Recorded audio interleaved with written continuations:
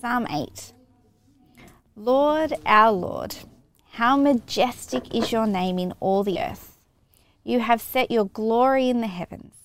Through the praise of children and infants, you have established a stronghold against your enemies, to silence the foe and the avenger. When I consider your heavens, the work of your fingers, the moon and the stars which you have set in place, what is mankind that you are mindful of them, human beings that you care for them? You have made them a little lower than the angels and crowned them with glory and honour. You made them rulers over the works of your hands. You put everything under their feet, all flocks and herds and the animals of the wild, the birds in the sky and the fish in the sea, all that swim the paths of the seas. Lord, our Lord, how majestic is your name in all the earth.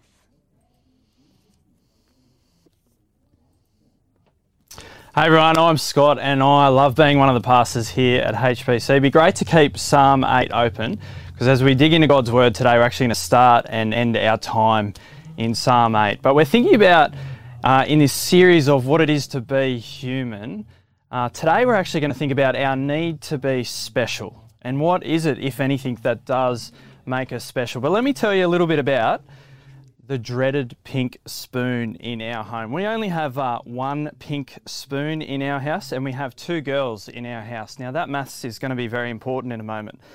A couple of times a week I'll make a coffee and then I'll also make my two girls a baby chino. And over the last few weeks I've found myself in what can only be described as a high pressure situation.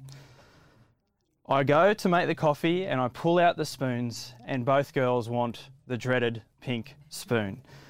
And so last time one of the girls didn't get the dreaded pink spoon, tears followed and emotions erupted because she told me she wanted to feel special. And I didn't make her feel special and I obviously, as she told me, didn't love her either. A high pressure situation with the dreaded pink spoon. Now there are many things this dreaded pink spoon has taught me over the last few weeks, but one of the things it highlights about our humanity is this deep desire we do have to be special. It's this desire that we have to want to be affirmed, to want to be worthwhile. So Hugh Mackay, an Australian psychologist, in his book What Makes Us Tick, he says the deepest longing that we actually have as humans is to be validated, to be known, to be loved and valued as a person. And this is the air we live and breathe in our culture right now. My generation was a generation that grew up with encouragement awards every week that I played soccer and rugby. I remember getting an encouragement award because I was so special every single week. We have these creeds and slogans as well in our culture right now that affirm the value of different people. So you've got Black Lives Matter or love is love. Even in our own backyard at the University of Newcastle, look at how they market the uni to prospective students. Every path is welcome here. Every student is celebrated. So it doesn't matter who you are or where you've come from, what path you've trod in life, everyone is to be celebrated, affirmed and validated. And so as we open up God's Word today, we're going to see why we have this innate desire to be affirmed. And what we're actually going to do is we're going to go creation, fall, redemption. And in creation, we're going to see they're actually more validated and affirmed and special than we often give ourselves credit for.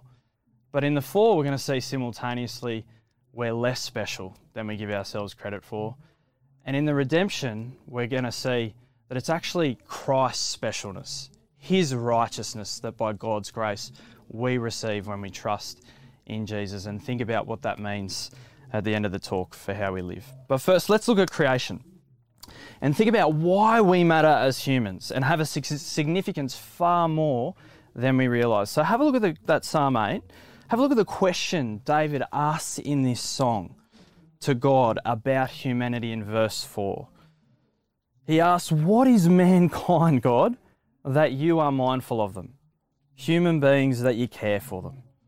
And now have a look at the answer in verse 5. You have made them a little lower than the angels and crowned them with glory and honour. You made them rulers over the work of your hands. You put everything under their feet. All flocks and herds and animals of the wild, the birds in the sky and the fish in the sea, all that swim the paths of the sea, everything is under their feet. So what does it mean to be human? Well, Psalm 8 teaches us God has made this significant place of honour to humanity in his creation. Verse 5 says we've been made just a little lower than angels, heavenly beings. And what he's communicating there isn't about the kind of lowness we are compared to angels, but that we've actually received the highest possible honour for earthly creatures.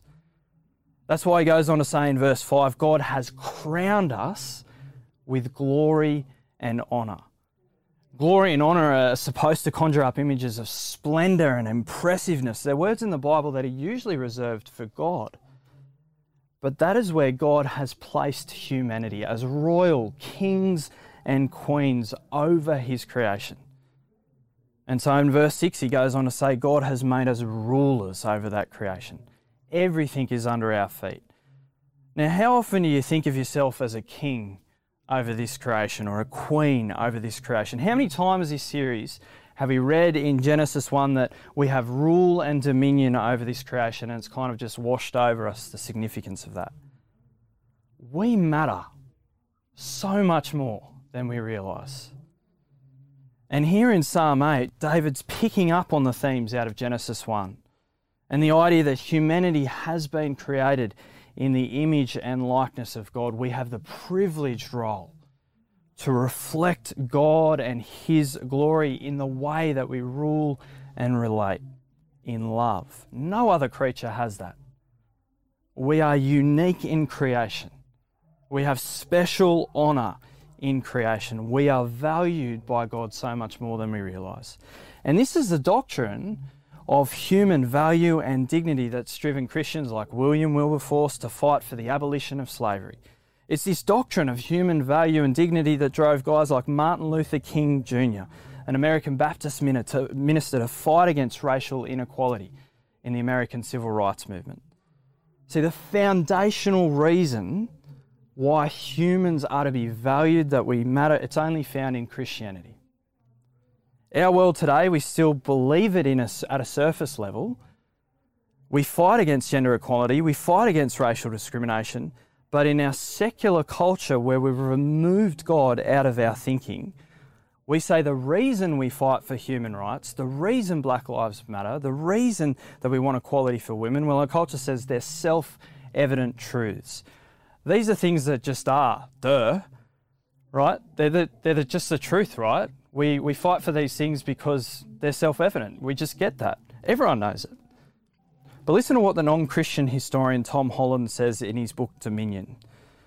He says this idea that every human being possessed an equal dignity was not remotely a self-evident truth back in the day. A Roman would have laughed at it, he says. To campaign against discrimination on the grounds of gender or sexuality, however, was to depend on large numbers of people sharing in a common assumption that everyone possessed worth. And the origins of this principle, he say, it's not in the French Revolution or the Declaration of Independence, nor in the Enlightenment, but in the Bible. A non-Christian affirms the foundational reason that as humans we matter and have value and significance. It's not self-evident. It's not because we're thinking creatures. It's not because the colour of our skin. It's not our gender. Our value doesn't come from something in us. What primarily makes us special is our relationship with God. Human beings are the created effect of God's speech as he spoke us into existence with the purpose to reflect his glory. We are special because of God, because he chose to create us, because he chose to crown us with glory and honour, because he chose to love us. We are more special and validated than we think. We have this place of honour in creation because of the God who created the universe. But then as we come to the fall, we simultaneously see we are less special than we care to admit as well. So Paul says to us in Romans 1, the wrath of God is being revealed from heaven against all the godlessness and wickedness of people who suppress the truth by their wickedness. He goes on, for although they knew God, we neither glorified him as God nor gave thanks to him, but our thinking became futile and our foolish hearts were darkened. We all knew that God existed, but all of us, we suppress that truth. Or our human default, what's innate in us, and we're all equal in this as well, is to cut God out of the equation altogether. And therefore to cut out the only relationship in our life that does truly give us significance. And so how special do we become in light of this sin? Well, Paul goes on in Romans 3, there's no one righteous, not even one. There's no one who understands, there's no one who seeks God. All have turned away. We've together become worthless. There's no one who does good, not even one. We're worthless because of sin. We are corrupted, broken images of God, now useless because of sin. But instead of turning back to God, in our sin and our desire to want to be affirmed, we haven't gone to that relationship that's significant. Because of our sin, we draw inward and seek to find other things that are going to validate our existence, other things that are going to speak to us and tell us we matter. Our culture used to more commonly look to external things outside of us in our communities to validate us. Things like career and family and wealth or lifestyle. I look for success and achievement in these things to speak my worth to me, to try and prove from these things that I still matter. And if we look for our validation in those things, well, I was talking to a guy last week who said he often sees people when they lose their career or they lose their wealth or they're made redundant or if they retire, it can often rock people to their very core. Because when those things are taken away, they lose their sense of self.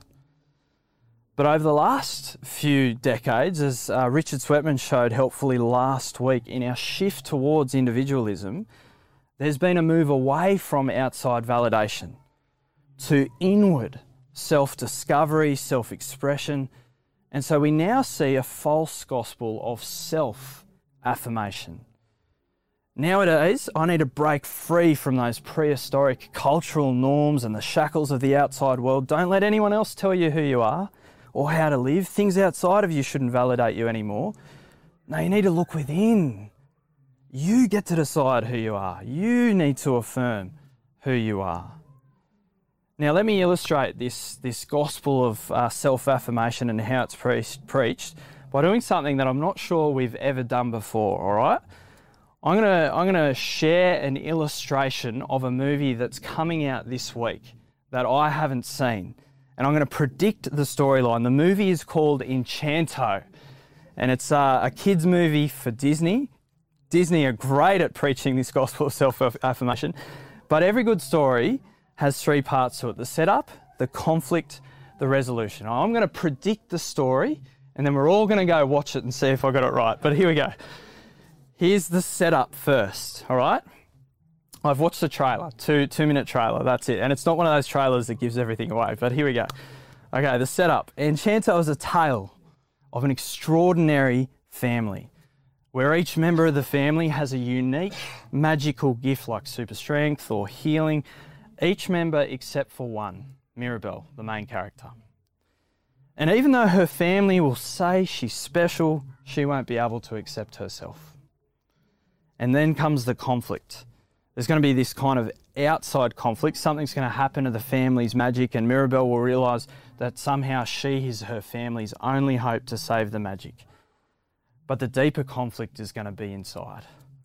As she goes on this journey to save her family, Mirabel will also go on an inner journey to find her inner magic, to be true to herself and realise that she is truly special. She'll have that moment of self-discovery, and then the resolution will come. The outward resolution, with the courage and bravery, Mirabel will break free from society's view of what it means to be special, and she'll finally know within herself that she matters and has significance. And in this process of self-discovery, Mirabel will not only redeem herself, but she'll actually redeem her whole family and her community from their view, that she'll change their view of what it means to be special. She'll break the cultural norms, and then others in a community will also then be able to find the magic inside of them. Let's see if it ends up being true. But it comes out this Thursday, see if I'm wrong. But this gospel of self-affirmation, of self-validation, that our culture preaches over and over again, it is so destructive. Let me give you 3 brief reasons why I think it's destructive. The first one is it's contradictory. When I'm out with my 2-year-old and she says, "Look, Daddy, look, Daddy, look, Daddy, look, Daddy," and she's on her scooter and I look over to her and she does this weird kind of squat and then goes, "Woo!" I don't say to her, "Darling, stop looking outside of yourself for validation and affirmation." I think we realise to do that would be unloving. We get this idea that we desire external affirmation. But in the gospel of self-affirmation, we preach on the one hand, you don't need anyone else to validate you. You do you.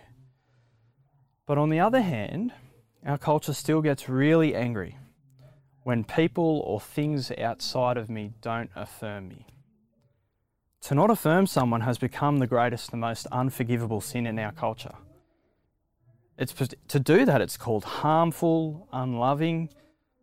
But why is it such a sin if we don't need that external affirmation in the first place? We're preaching, or this gospel of self-affirmation is preaching a contradiction. That you only need self-affirmation, and then in addition to that, you also, though, have the right to demand society validates you for who you are. That's the first one, it's a contradiction. Secondly, it's destructive because it's an exclusive gospel. Rebecca McLaughlin talks in her fantastic book, The Secular Creed, where she kind of shows the tangling of modern slogans like Black Lives Matter, how they're actually anchored in Christianity. She speaks of a personal experience where she met with 2 women who were in a romantic relationship. And Rebecca tells of how she was going to share with others her story of how she grew up attracted to women, but chose not to pursue those attractions and instead married a man and had great joy in that relationship. These 2 women told her she should not express herself. To do so would be harmful to young, vulnerable people. They got to condemn her, but she had to affirm them. It's a contradictory and exclusive gospel, and it's crushing. This is the third thing. I'm trying to affirm who I am from within, but we're chasing external affirmation more than we ever have without even realising it, so I'm confused. And then there's so much pressure to be true to myself and be authentic and to find the magic inside of me. It's no wonder people are so insecure in our identities.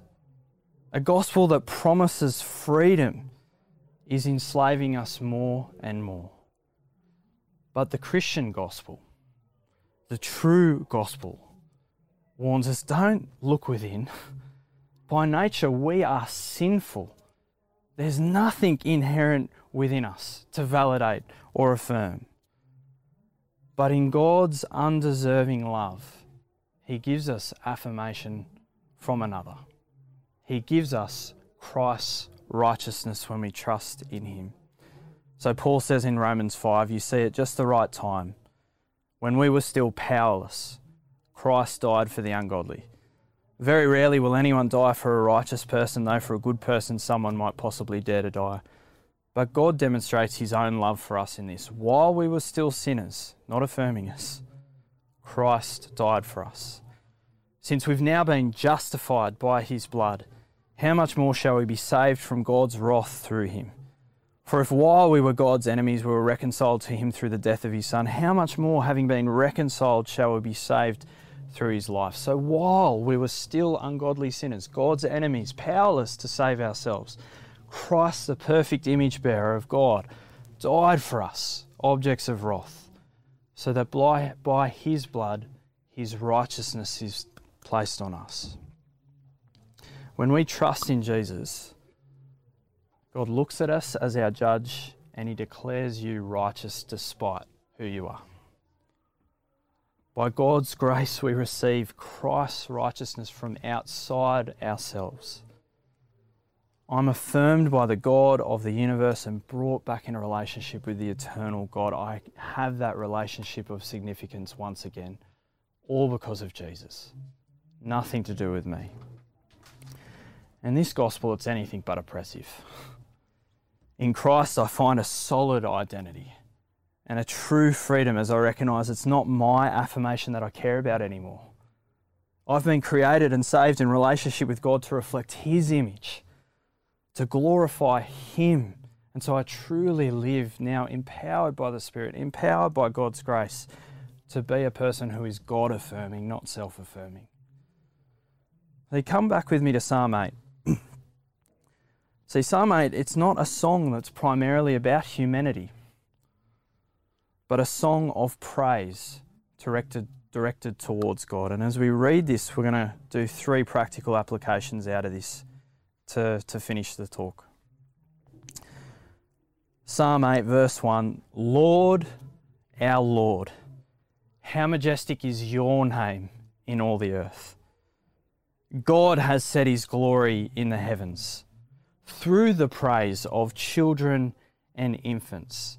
He picks that image there through weak, vulnerable, dependent people, humanity. It's through little humanity that God establishes His stronghold against His enemies. When I consider your heavens, the work of your fingers, the moon and the stars which you have set in place, when I look at the universe, what is mankind that you are mindful of them? Human beings that you care for them. Compared to you, God, who are we? A bunch of nobodies that you've chosen to love, that you've chosen to care for, and in Christ redeem us despite how we've treated you. Verse 5, it's God who made us a little lower than the angels. Verse 6, God made us rulers. God put everything under our feet. Verse 9, he comes back to that refrain that he started with, Lord, our Lord, how majestic is your name in all the earth. This is a song of praise to God. It tells us about humanity, but it is primarily teaching us to be God-affirming people. So let me give us 3 applications of what this looks like to be God-affirming people. And the first one is that in this true gospel, remember, you have a secure identity. Many of us struggle with people-pleasing and caring too much about what others think of us. Many of us have grown up in homes where, despite our need for external affirmation, you are not affirmed at all. The gospel teaches us God is our judge, though, no man. And in Christ, He judges us as righteous, declared justified by grace. That is who you are. And so as Christians, we live loving and fearing God more than anyone else as our righteous judge. I'm not needy from affirmation from my peers, from created things, from culture. I don't need it. We can be secure in Christ even when we're not affirmed by others. Now that doesn't mean we write off, when people critique us or affirm us. We can still accept positive affirmation and negative critique. But I've such a secure identity in Christ now that I have the humility to actually listen to those rebukes and listen to criticism or listen to positive affirmation. But I do it and I take those on through the lens of the gospel. Does this feedback that I'm receiving agree with what God affirms? Because if it does, then I'll take it on board. I'll repent if I've been sinful. I'll accept praise and give it to God if through His grace I've done well. I'll take it on board as I seek to test and improve God's will. That's what it looks like to have a secure identity.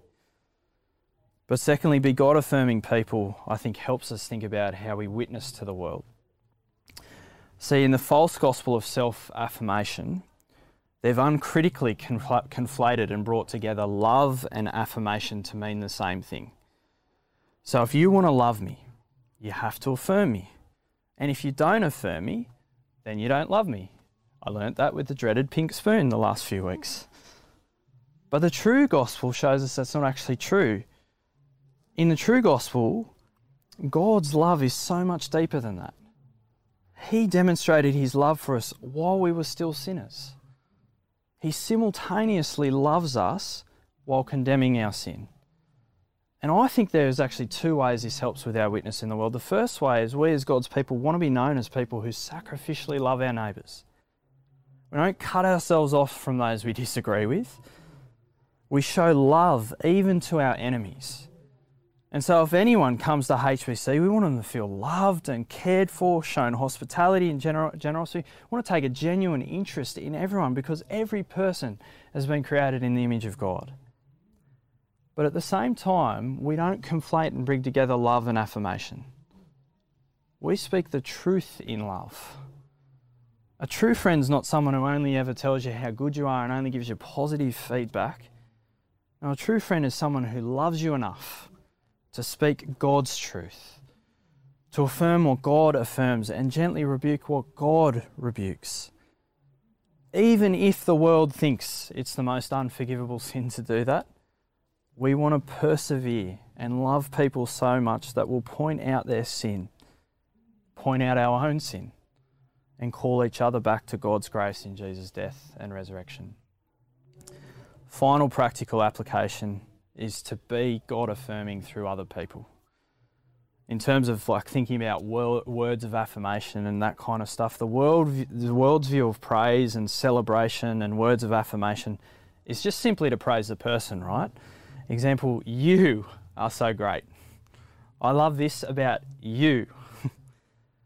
But having a Christian view of validation means celebrating someone else with God's view of what's important.